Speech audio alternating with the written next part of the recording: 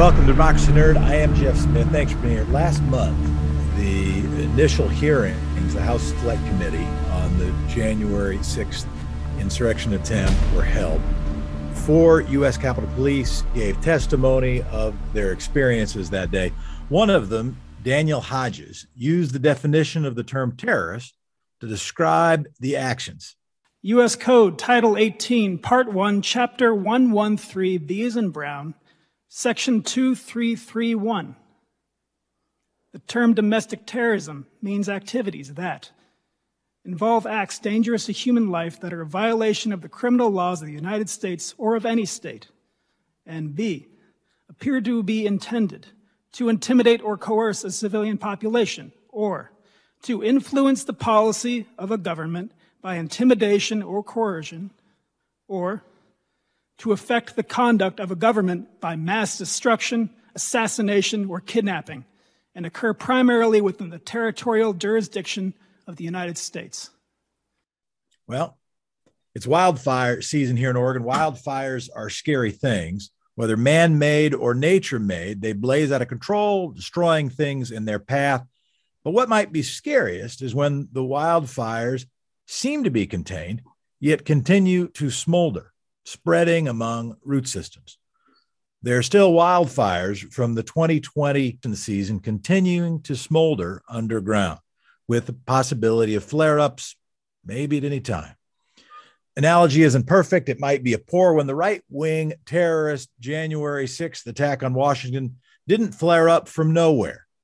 Trump rode a wave of right-wing populism into the White House, but U.S. right-wing populism existed long before the former president, smoldering, leading to both Trump's election and January 6th. Our guest today is an expert on U.S. right-wing populism, Lawrence Rosenthal, founder and chair of the Center for Right-Wing Studies, University of Berkeley, author of Empire of Resentment, Populism's Toxic Embrace of Nationalism. Professor Lawrence, how do you like to be called? Mr. Dr. Rosenthal? What is your preferred moniker? Call me Larry. All right, Larry, let's start with January 6th. What was your response? How did you react? What went through your head that day? A lot. It was, trying to grasp what was happening. And that was hard because there was no precedent that I knew of. The thing perhaps that struck me more than anything else was the sense of impunity that these people were walking through. They were taking photographs of themselves. It was almost as if, wait, try that again. This is my better side. They were so completely without any notion that they were putting themselves in some extraordinary liability, but by what they were doing.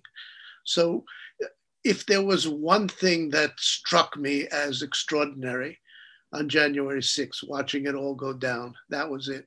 You've been writing on this stuff, studying on this stuff for a long time. Did that change the level of surprise that you felt relative to your guess of what somebody else might have felt? Or did this feel to you more like a manifestation of stuff you've been warning about and been concerned about for a while? I had actually written before January 6th that the call coming from Trump and his enablers, and as it turns out, there were a lot of people working on this, the call to come to Washington in large numbers to affect who was going to become president. That the real precedent for that is the March on Rome in Italy in 1922. Which placed Mussolini in power. It's not an exact analogy, but it's awfully close.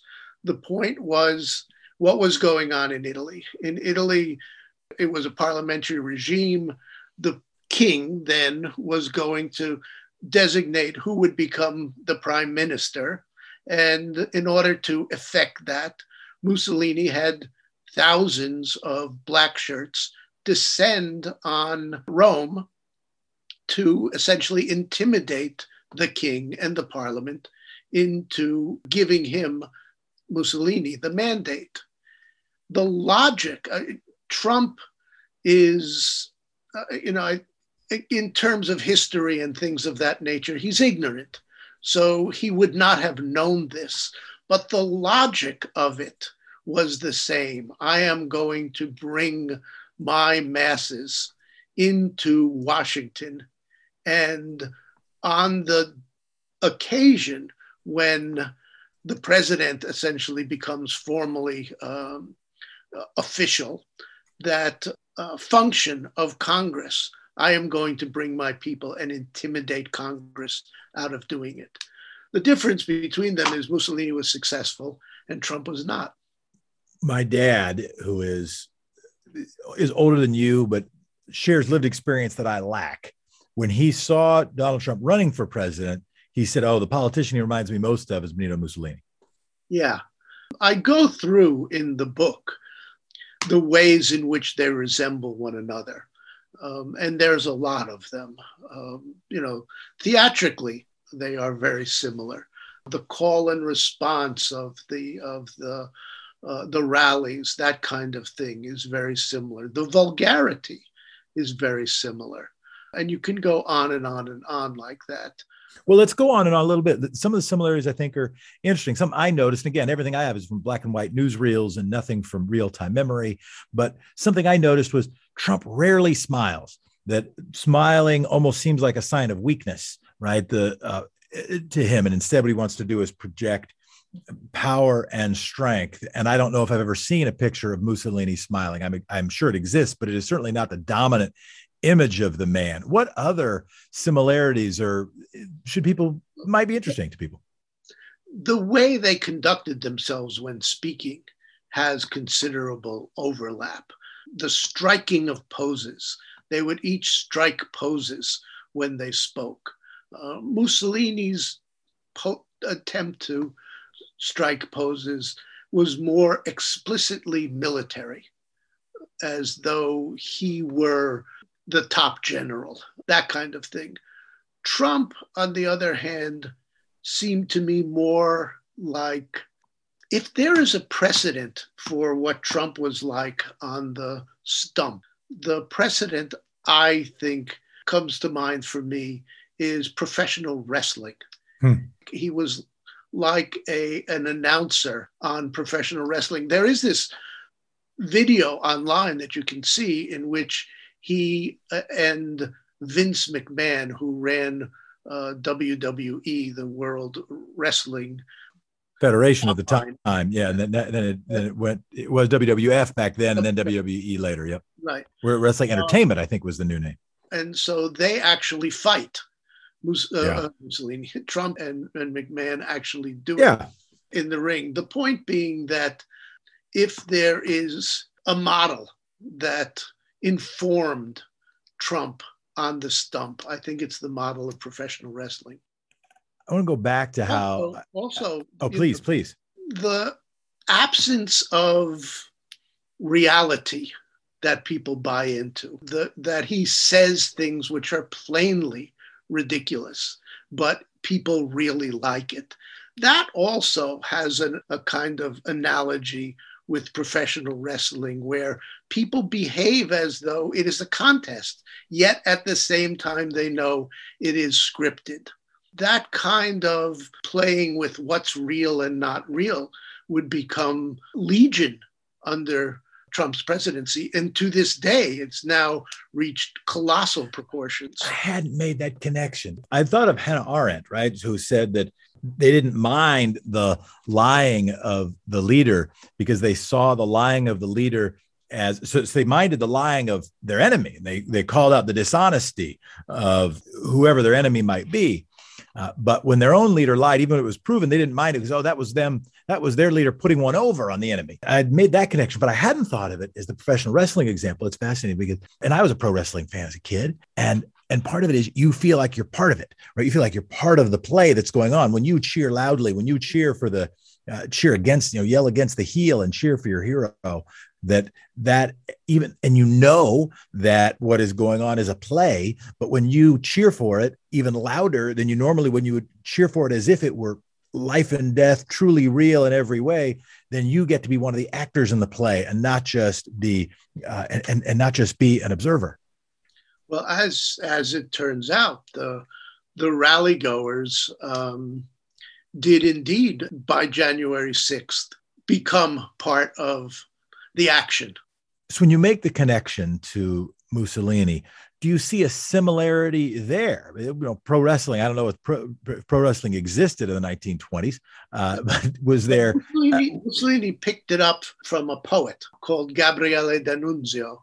D'Annunzio was a person who, the initial shock troops, if you will, of fascism were the returned veterans of World War I who were unsatisfied with how things turned out for Italy.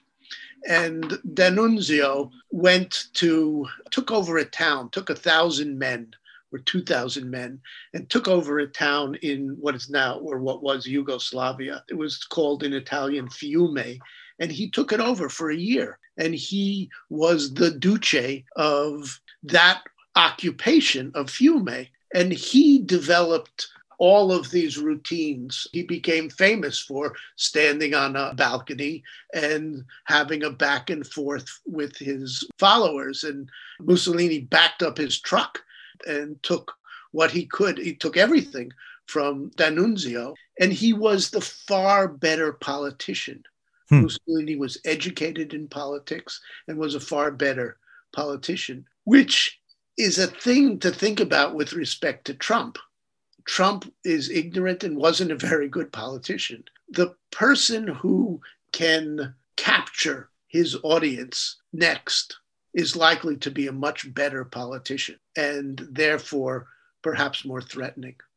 So the danger is, so much of the dominant conversation has been about the threat that Trump posed. When we talked in a previous interview with Yochai Benkler, who wrote Network Propaganda, his point is, it is the network of propaganda. It is that architectural mass of human interactions, that cult-like machine that is the threat, and that the leader who taps into that becomes the manifestation of that threat. What I heard you just say is that the next leader, if they can combine some of the strong traits that Donald Trump offered, if he can tap into it as effectively as he did and offer a higher degree of political and operational competence, then that creates a threat where January 6th doesn't only lead to hearings, it leads to, hearings of a far different sort.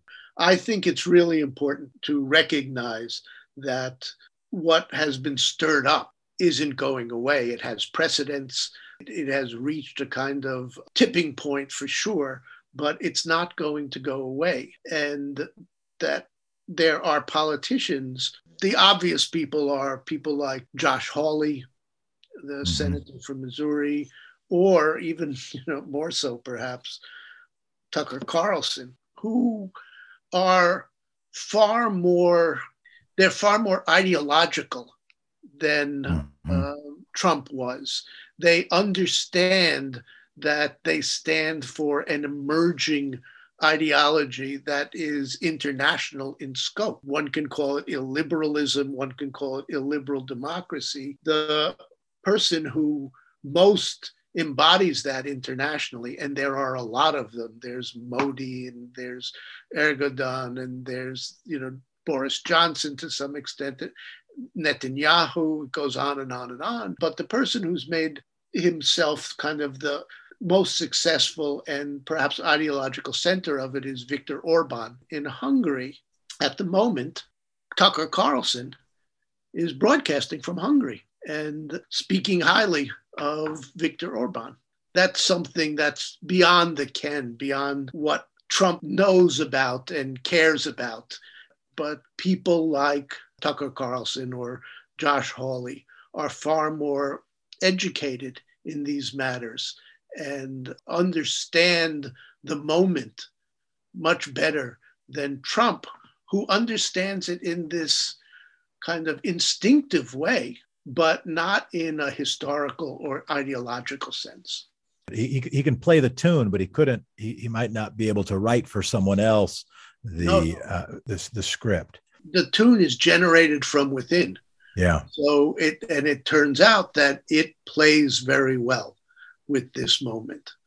Let's say more about that moment. And yet, when we are recording right now, it is Washington Post article right now, U.S. conservatives yearning for Orban's Hungary, and in fact talks about Tucker Carlson's visit. And it does this global, and I'm going to ask you to name it, Larry, the somewhat others who I know who are Trump Confederates cite Ron DeSantis as somebody they really like. He would fit into that same category as Hawley, same category as Tucker Carlson, arguably, as people who have a political perspective, who read more, say, than the previous president, who understand the moment. Define that moment, if you would. Maybe there's multiple definitions. How do you define that moment? Okay, what happened is that, let's go back to the end of the Cold War and the sense that liberal democracy had won, had wiped out the alternative, which was Soviet-style socialism, communism, etc. And it was a unipolar world.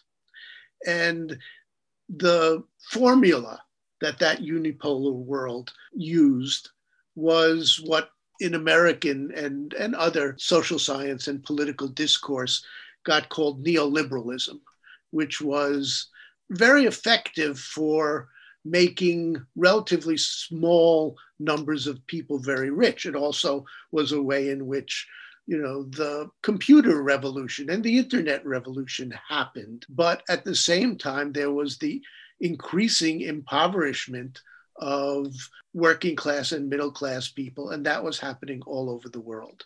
And the left and left presidents like Clinton and to a large extent Obama, Obamacare aside, did not put together a successful alternative to it. And the successful alternative, oddly enough, has come from the right, and it has come in the form of nationalism.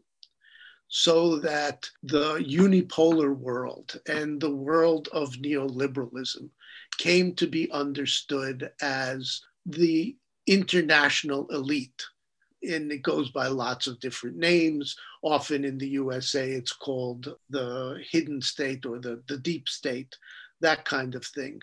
But 2008 is the financial crisis of 2008, I think, is the beginning of the rise of people like Orban and the development of an alternative to neoliberalism on the right that the left was never able to produce. And it has come to be both nationalism and illiberal democracy. I still might want a handy phrase to define the moment. What I heard you say, it is the rise of a white nationalist right-wing response to essentially rising global financial inequities, as well as, and I think I may be putting words, maybe adding words to your description, and a feeling of reduction of power of white people, particularly white males, around the Western world. That's what I heard you say. Maybe add a little bit. Feel free to correct me. What you're adding is good, because even in this country, there's been a debate in this country about who are the Trump followers, or better, what is their motivation? Is it economic or is it cultural? Is it about, we've been cast aside by the information economy, or is it that we're being replaced, the great replacement? And I think it's very clear that here and elsewhere, the motivation is this cultural side.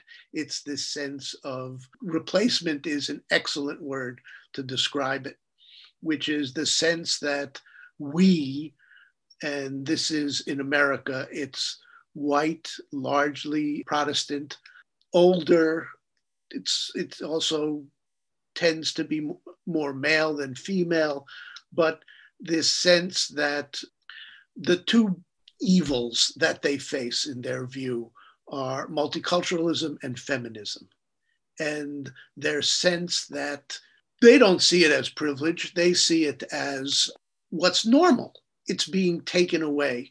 It's as though if you think about identity movements, identity politics on the left, politics of women's movements, of Black movements, of minority movements, gays, et cetera, et cetera, et cetera. The argument is we want a seat at the table where power and social justice is worked out. This identity movement on the right is rather, hey, we are losing our seat at the table, and we're losing it to essentially feminism and multiculturalism.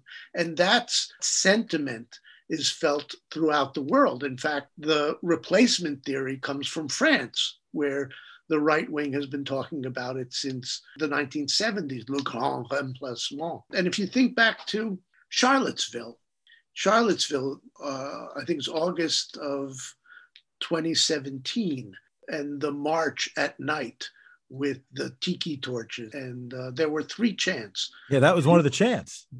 Right. There were three chants. One was blood and soil. The other was Jews will not replace us.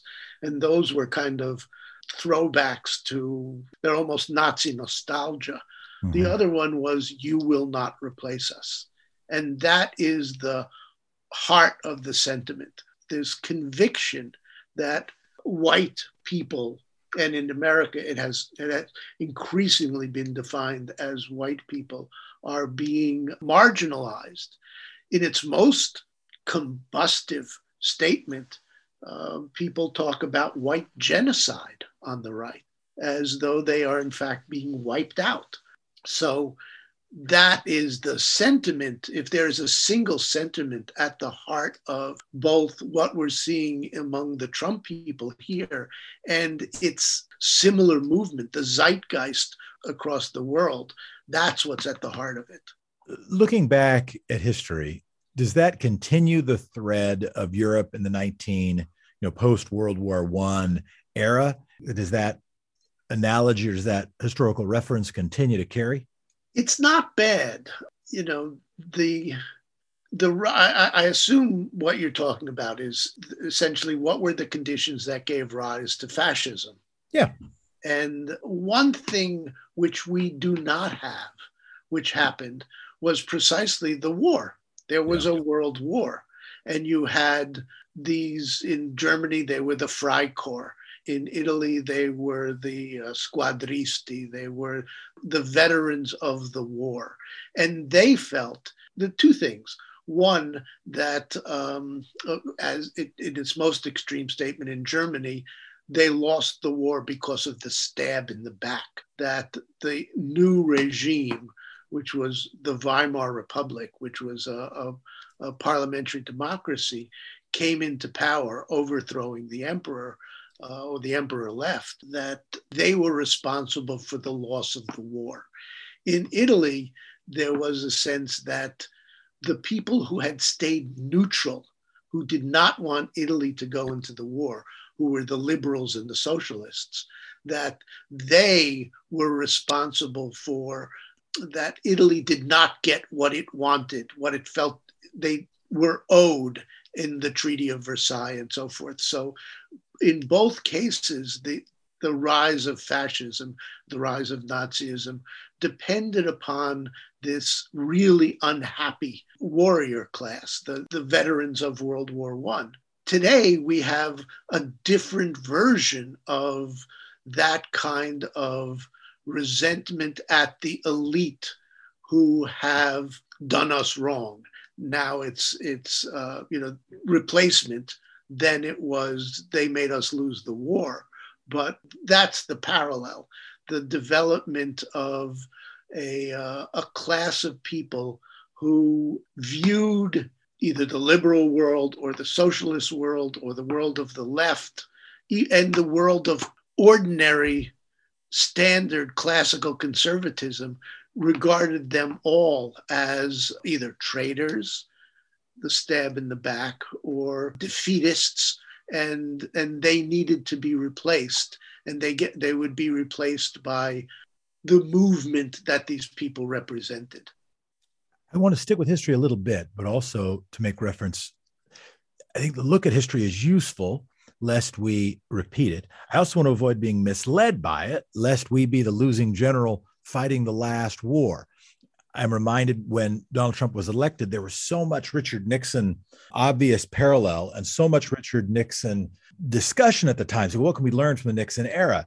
Almost as if there was a prediction that it would follow the Nixonian arc. But the media has changed so much since the Nixon era. The social media and Fox News, this entire communications apparatus, essentially the entire network propaganda apparatus that Professor Bankler talks about didn't exist then, or was very much infancy at that time. And so many of the lessons, it wasn't enough for the Washington Post to break open a story that didn't, there's lots of stories. It wasn't enough. And I think it is useful to understand, and all of this is prelude to the question I want to ask, but it is useful to understand the history. I think maybe necessary to. I also want to put just a little bit of caveat, lest we think that, well, it's exactly the same now, because of course, not only because there hasn't just been a war, but there's any number of other differences. That said, I still want to ask this. What can we learn from history that gets this sort of moment when you start seeing a multinational movement that is somewhat ironically about nationalism, which then means it has to be something about something more than just nationalism, which has to be something akin to, let's say, racial identity. It's not just make America great again. If what you care about is what's happening, what Viktor Orban is doing in Hungary, that's not about the United States. It's about some common experience that they're trying to advocate for. And it sounds like what you're saying, you will not replace us, or blank will not replace us.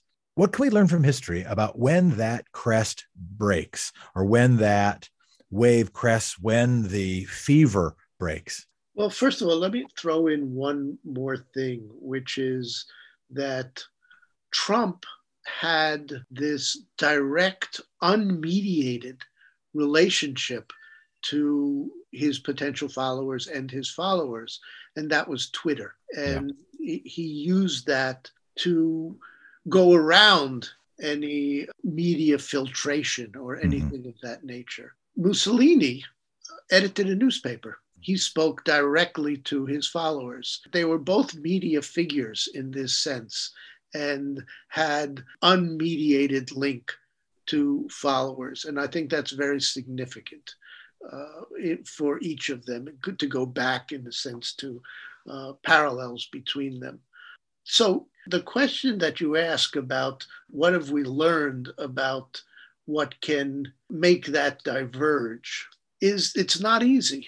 What its most general form, this body on the right, be it in 1919 Italy or 1933 Germany or 2021 USA, it is the right wing, especially its most militant and militia-like elements, but also throughout the rally goers and to some extent the people who have, the populists who have been voting Republican for 40 years.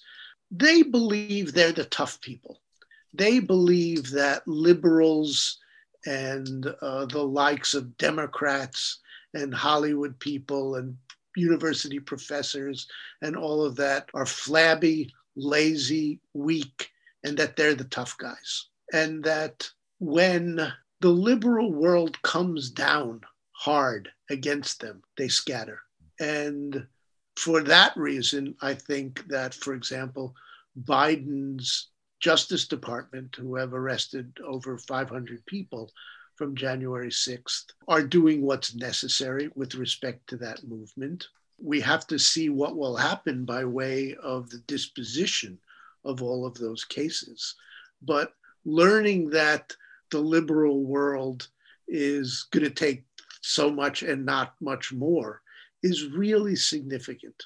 You know, in its global sense, the Nazis and the fascists believed that the Western world, the Americans and, you know, the British and the French and so forth, they were the equivalent of the weak liberals, and they got beat. So there is a history. One hopes that nothing of that nature has to occur. But the liberal world, the blue America, standing up and saying so far and no farther is really significant. This is very interesting to me. So what first came to mind was imagining basic bully politics. If you stand up to the bully might not stay the bully.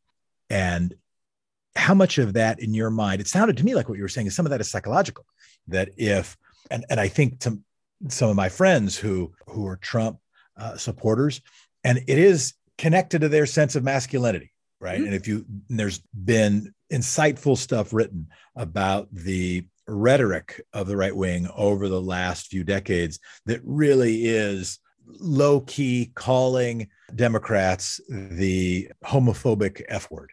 It's basically been even the sort of flip-flopper thing. I went back, and when John Kerry was being called a flip-flopper and Bill Clinton was being called a flip-flopper, and I went back and I watched a debate between Gerald Ford and Jimmy Carter, and Gerald Ford was calling Jimmy Carter a flip-flopper. I was like, oh, they've basically been making an argument now for decades that the left is weak. The left is sissies. And I could use other monikers that would be much meaner and less appropriate.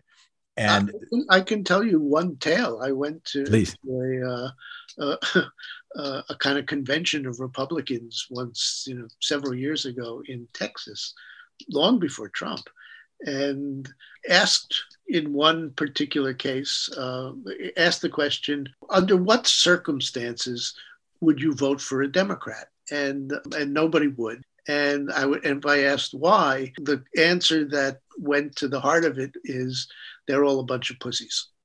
Yeah.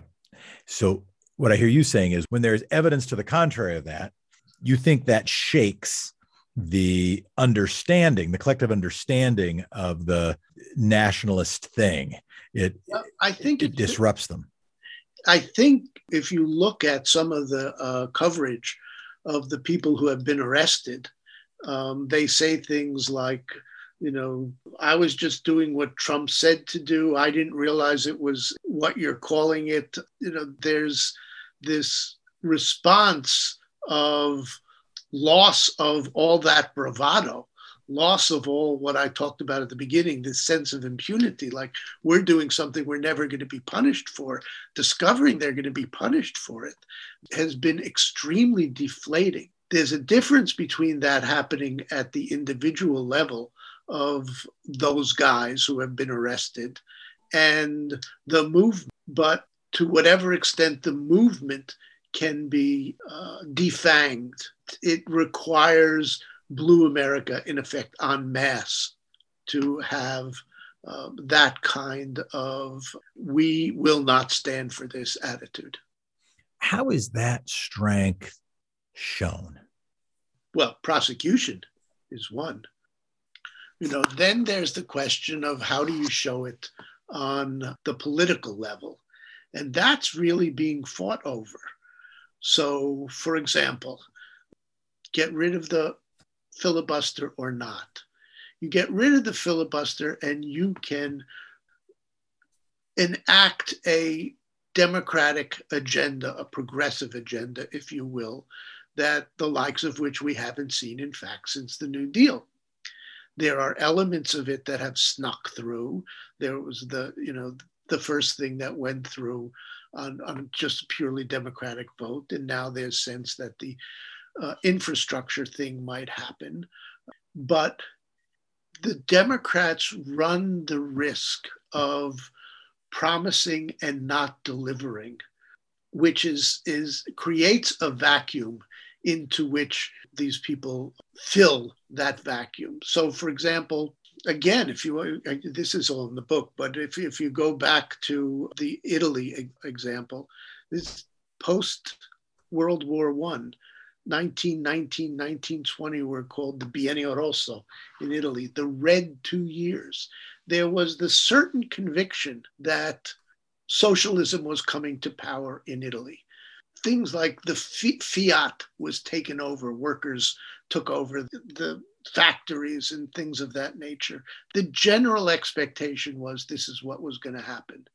And it didn't.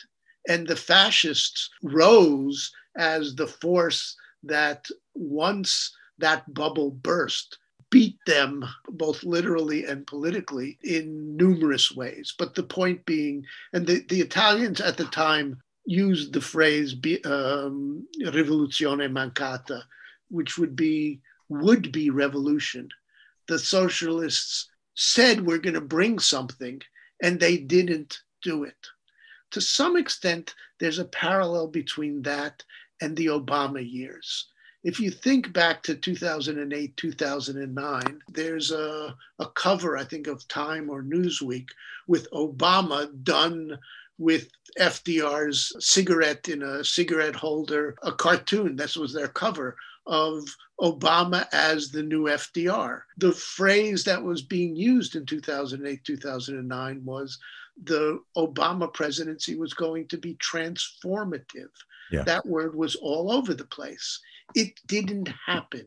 The Tea Party arose in that vacuum. That's the theory that many people used back in 1922 to explain the rise of fascism, the rivoluzione mancata, the would-be revolution that didn't happen and created a vacuum. The Biden administration runs the risk of doing that again if they don't make good on the program they are suggesting. This, of course, is an ongoing argument, and most of the progressive commentators share your view. And the narrative essentially being, you set expectations during an election. If you don't fulfill those expectations, you leave the vacuum, and white nationalism can step into the vacuum. And it reinforces this notion that the left is a bunch of sissies, ineffectual people who can't get things done, and then tie into the deep misogynist strain within our strains within our culture. And I get that. I want to keep on this idea of showing strength, or see if there's other examples, because these, of course, prosecute, get rid of the filibuster, enact some things. Any other examples that you've seen out there, either from history or real time, or things that even in just methods of communication, in what podcasters should be doing and what authors should be doing and what politicians should be doing when they campaign, anything that shows the kind of strength you think that that leads also to fulfilled promises? Any other notes? The only thing at this point, I think, at this level of argumentation, there's no silver bullet here. There's no action or rhetoric or ideological turn of phrase that's going to do it. What could happen over time is weaning people away by virtue of things like putting money in their pockets, making their lives less onerous, less, a sense of being kicked to the side. This goes back to the economic argument that, it is the left behind former middle class and working class. But to the extent to which they have embraced Trump, it is through this sense of replacement and what I've called the cultural side. But that can be diminished. The attraction of that can be diminished if actual lives get better. I want to talk some more about the book and some about the book before we wrap. I do just want to put a quick thought out there that one of the moves that happened in the wake of World War II was essentially the creation of not transcendent heroes, but transcendent villains.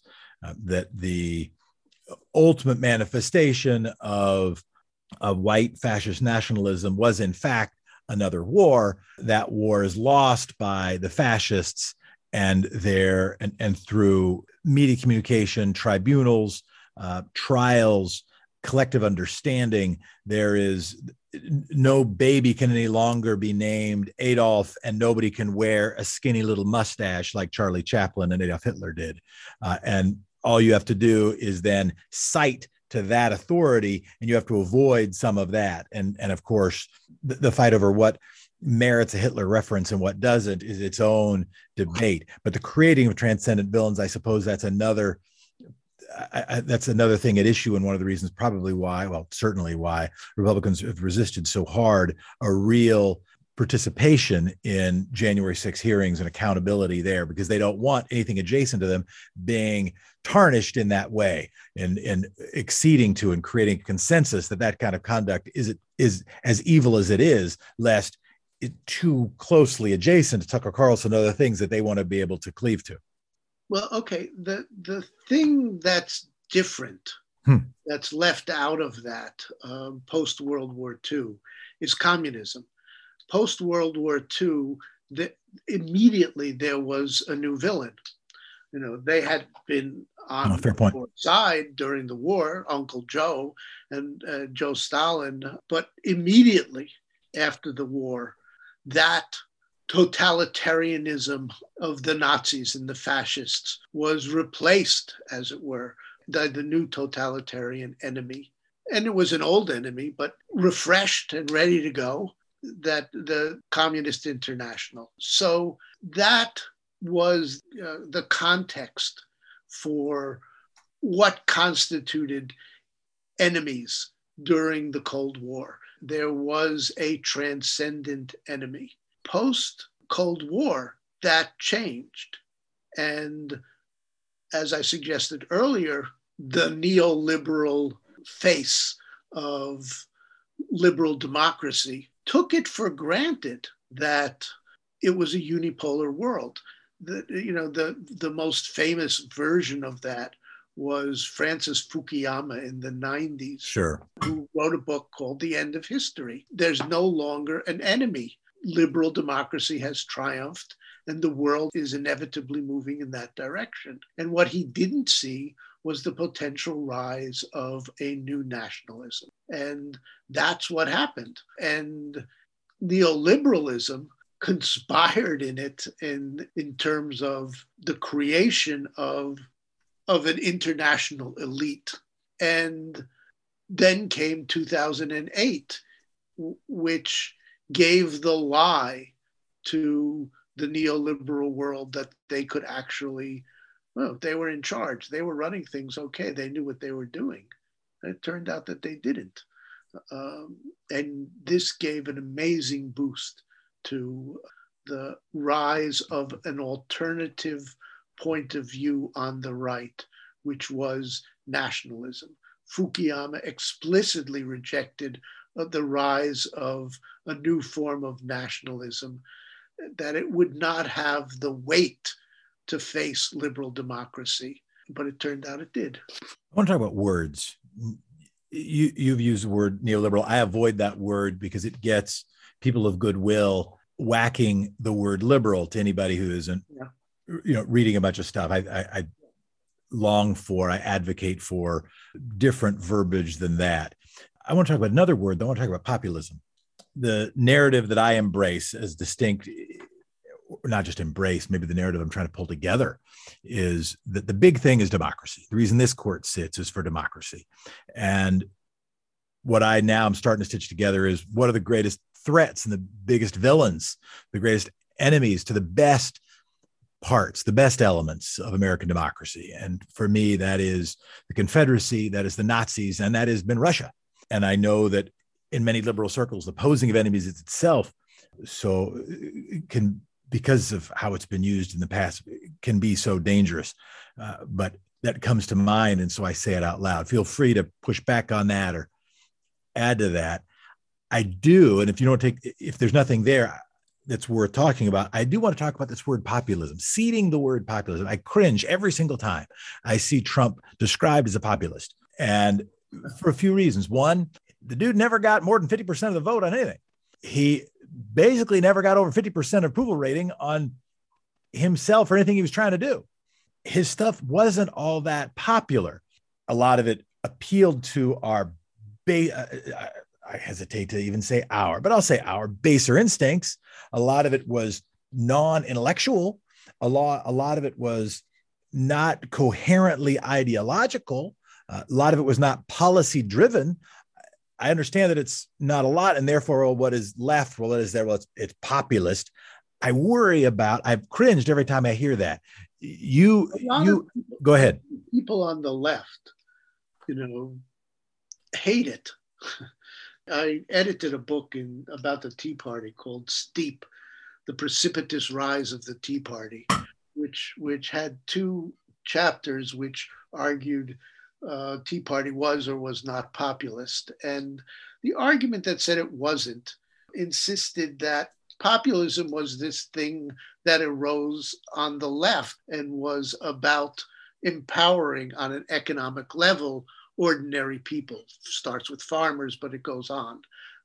And what Trump or what the Tea Party stood for was its exact opposite. And you can't use the word populist. I dissent from that. I distinguish between left populism and right populism, and that the essence of populism is resentment, is the emotion of resentment, and it is a resentment of an elite. Resentment is anger directed at someone you perceive above you, as distinct from contempt, which is anger directed at someone you see below you. I believe there is a populism of the left and a populism of the right. Populism of the left is such that the perceived elite is a financial. On the right, the perceived elite is a cultural elite.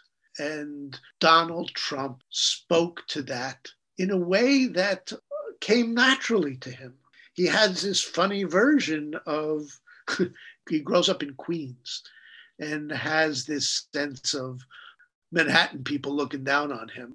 The larger sense of that kind of sense of resentment in America is often called the point of view of flyover America, that sure. The coast. What Trump comes from was flyover New York. I somewhere in the book, I have a quote from Ralph Reed, who points out that coming from Queens, coming from where Trump comes from, and coming from the rural South have this in common. And Trump spoke that language. And that's the basis of his connection to his, and I use the word advisedly after you, to his populist base. And I don't quibble definitionally. I quibble strategically. Uh-huh. That if I look it up, populism up, political approach that strives to appeal to ordinary people who feel their concerns are disregarded by established elite groups. And you said, yeah, under your definition, right elitism, right populism is resistance to an elitism they view as cultural, and therefore it fits the definition. And that I don't have any strong disagreement with it. Nor do I have a strong disagreement definitionally with the use of the word neoliberal. I just don't feel either of them are very strategic. I don't, in terms of building a supermajority, a growing consensus, how the world ought to be, how we're going to get there, how we're going to build or rebuild a pro-democracy consensus. It is the cringe is in fact my own populist instinct that it ruffles rather than my frontal lobe or educated portion. But I appreciate your explanation. I actually agree with you about the relative as a strategic element of political element. I agree with you about the relative uselessness or even negative consequences of the use of the word neoliberalism. It's confusing. It attempts to give a single answer to everything. And so I think it is in fact limited. I use it, as I have here, as a shorthand. Sure. For the word which has emerged to describe that transformation of capitalism, which occurred starting in the 1970s and took off and galloped with Ronald Reagan and became more and more severe, and which the left under Clinton and the Third Way and so forth ultimately collaborated in, or you could even say capitulated to. So it's a shorthand for that. Yep. For the transformation of the American, the deal, the post-World War II deal, or the deal coming out of the New Deal, where if you had a job and you worked and so forth, you could have a good life. You could have a house and you could have the American dream. And that got eroded starting in the 70s. And by the time, it got worse and worse and worse, the things like the disparity in wealth became extraordinary over this period. And the last bit of it, its last hurrah from the point of view of the working and middle class, was the housing burst in 2008, that people, okay, if I buy this house, I can refinance it and I can refinance it and I refinance it. And that was kind of the last hurrah of holding on to the American dream. And then that collapsed and people were, to use the phrase popular in 2008, 2009, were underwater. They possessed houses that they owed more on than they were worth any longer on a market. So that was kind of a final straw where neoliberalism had a collapse. And the response to it was the rise of nationalism. And people like Orban in Hungary are absolutely explicit about that. They regard 2008 as a world historical event, as they call it, like the end of a war. 2008 was like that, and explains their rise. In my alternative history, as a Portland Trailblazer fan, I have to root for hope and imagine alternative universes as distinct from merely celebrating the championships that we don't win. And it has helped engender a habit or strengthen a habit that imagines alternative universes maybe too readily. One of the alternative universes I imagine is one where Barack Obama, with a transcendent skill set, does not run for president in 2008. That, in fact, John McCain wins the presidency in that year. The entirety of that crisis is then more obviously by the world seen to be borne by the right wing, rather than the rhetorical pivot they try to do to sort of blame it on Obama. And then Obama runs 4 years later, wins handily, and brings a dawn of an era that responds to that in more than around the edges and the dream of hope, but in fact is able to implement a program with enough media support, with enough human support, with enough electoral support, enough congressional support to, in fact, provide, a new deal, another era. This is my different alternative history that is useful to no one, maybe not even to me, but I think about it. The problem, as it were, with that, and maybe I speak from the point of view of someone who, got to watch Stephen Curry over 5 great years, that the left had not created the alternative in 2008. Yep. Okay. The alternative, the viable alternative to, let me use the word again, neoliberalism, finally came from the right. It did not come from the left. And Obama in 2008, it wasn't there. He didn't have it. It begins to emerge in, the obvious avatar of it is Bernie Sanders. So let me ask, in our remaining minutes, you do talk about, I find, the ideological migration of 2016, including the story of how Donald Trump prepared to be president by catering to right-wing radio personalities, by following right-wing news sites, by learning the music, by learning the script, and Trump finding this, and I'll use your word, populist revolt. You describe that as an ideological migration. Explain migration from where to where. If you think back to the Tea Party was the populist response almost immediately. The next month after Obama's inauguration, you get the rise, you get the beginning of the Tea Party, February 2009. And it is the dominant story, political story of the the Obama years. And what do they come to stand for? Sort of nationally, there's a lot of local issues, But what do they stand for on a national basis? The first thing was the fierce, fierce opposition to Obamacare, to a social welfare program. Then nationally, the next one was the debt crisis. This is the ideology of the Koch brothers. Here was a populist rising whose ideology was free market fundamentalism. Yeah. Okay.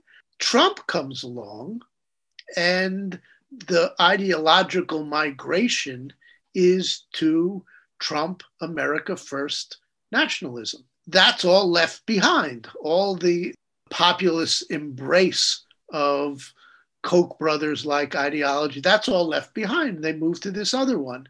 In general, as I argue in the book, ideological commitment on the populist right tends to be skin deep. And so, and what you say about Trump's preparation to run for president was an immersion in right-wing media. Everything that all the themes and the memes of his campaign were all things that right-wing talk shows had been talking about, and the site that Steve Bannon ran, Breitbart, all of these sites, they were, and he perceived all that, and he was facile in talking about it. Just the other day, in the reporting on Trump having had these calls with the Justice Department, with the acting Attorney General Rosen after Bill Barr, trying to say, well, listen, just find some flaw and I'll take care of the rest. And he was told in response, we have found no element of corruption or fraud in the election. And he responds something along the lines, I'm paraphrasing, of you plainly don't watch or don't pay attention to the internet as much as I do. So even through his presidency, he is taking his themes from the extreme right media bubble.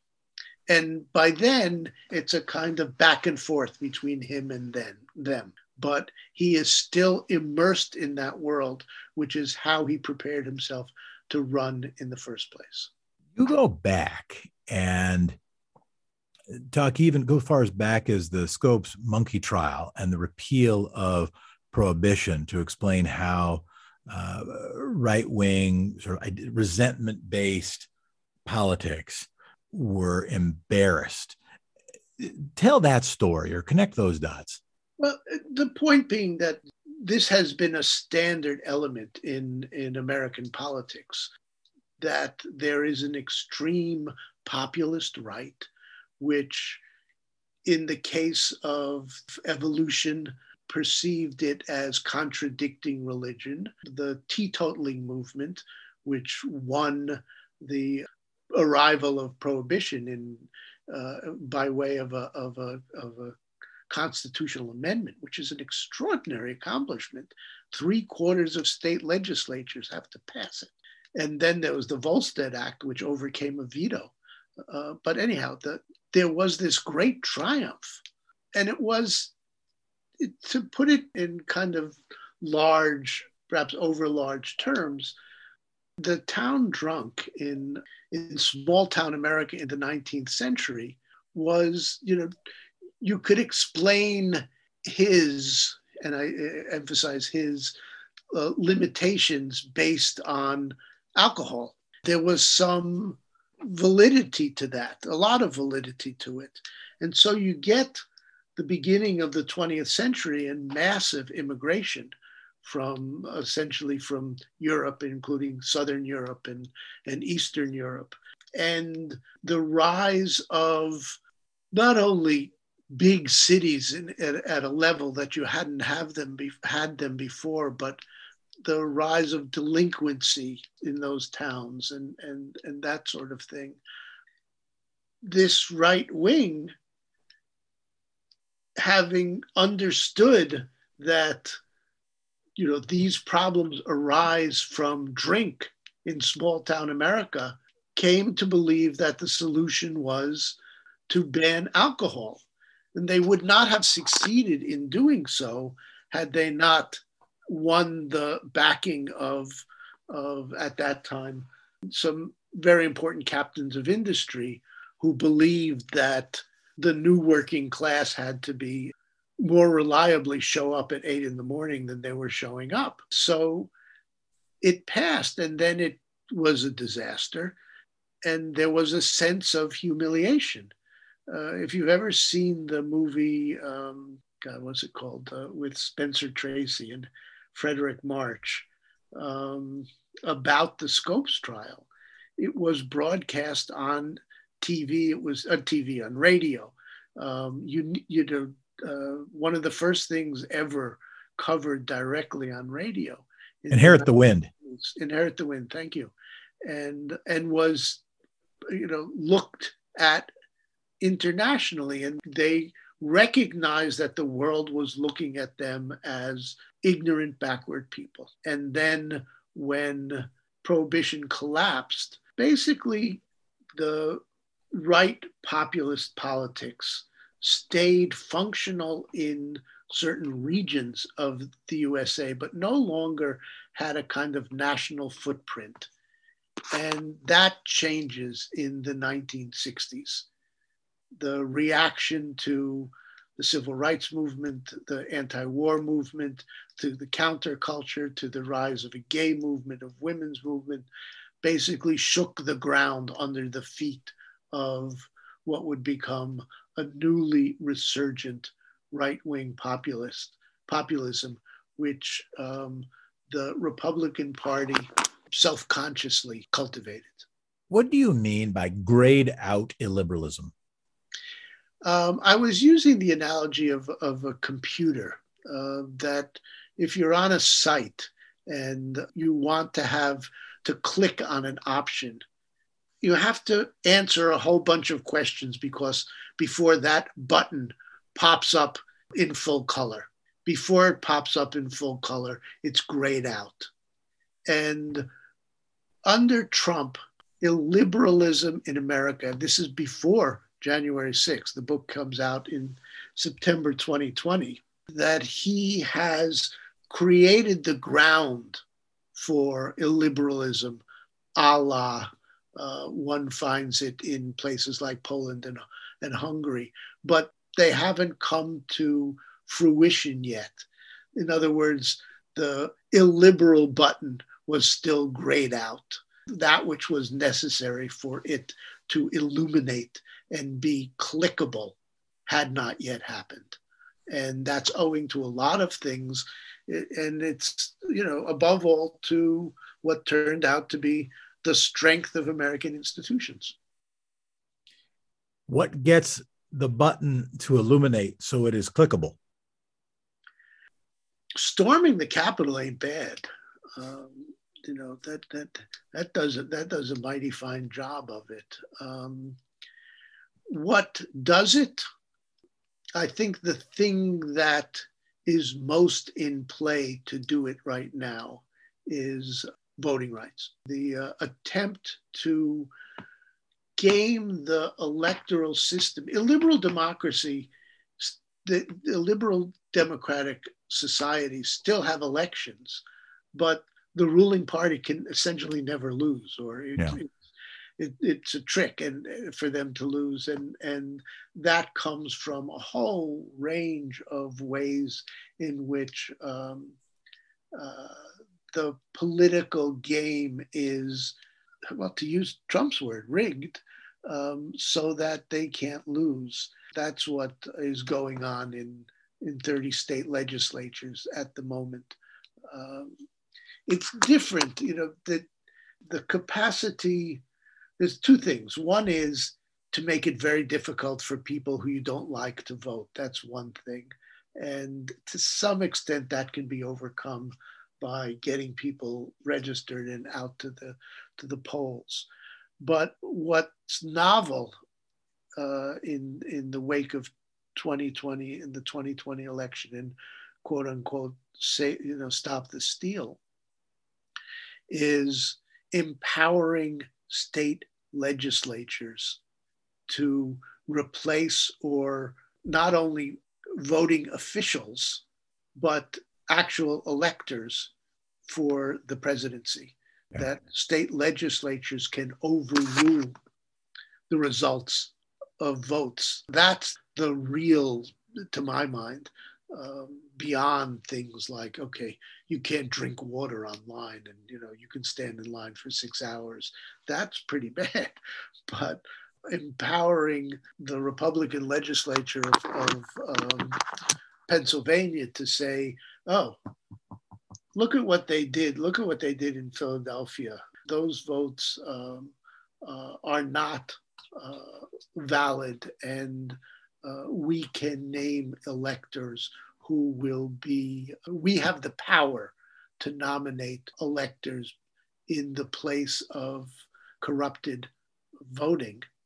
That's the novelty of the moment in the fight over voting rights. And this is the direction, and this is becoming more and more to be the focus of our conversations here.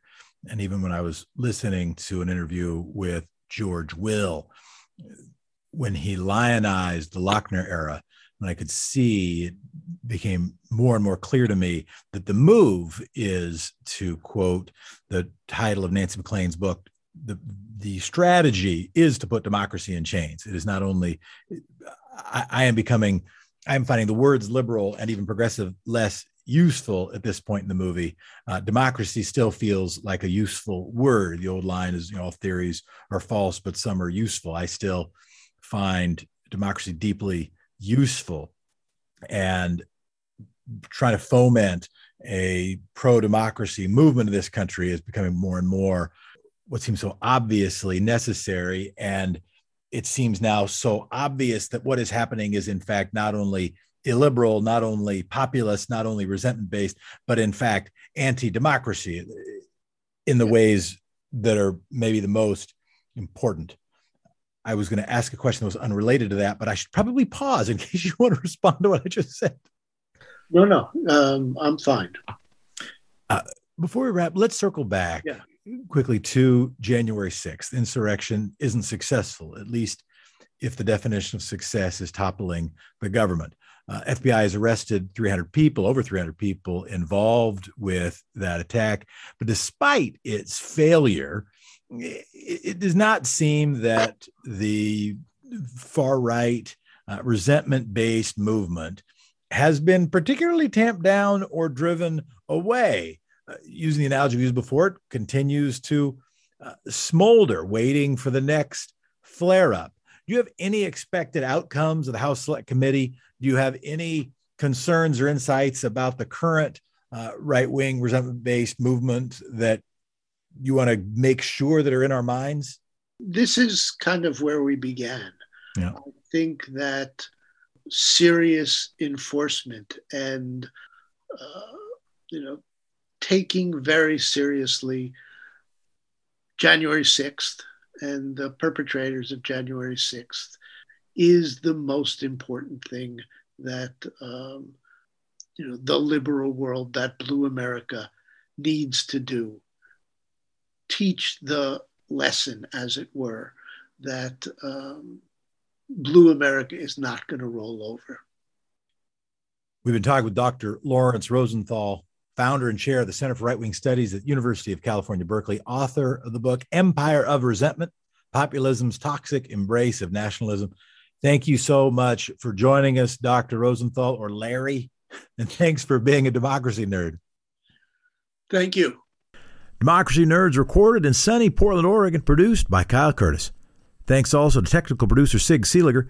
Logo designed by Kat Buckley at kbuckleygraphics.com. I am Jefferson Smith. Thank you so much for listening. You can rate and review, hope you will, and follow Democracy Nerd on Facebook, Twitter, and YouTube. Past episodes of the show, Democracy Nerd, can be found online at democracynerd.us. Go America. Thank you, democracy.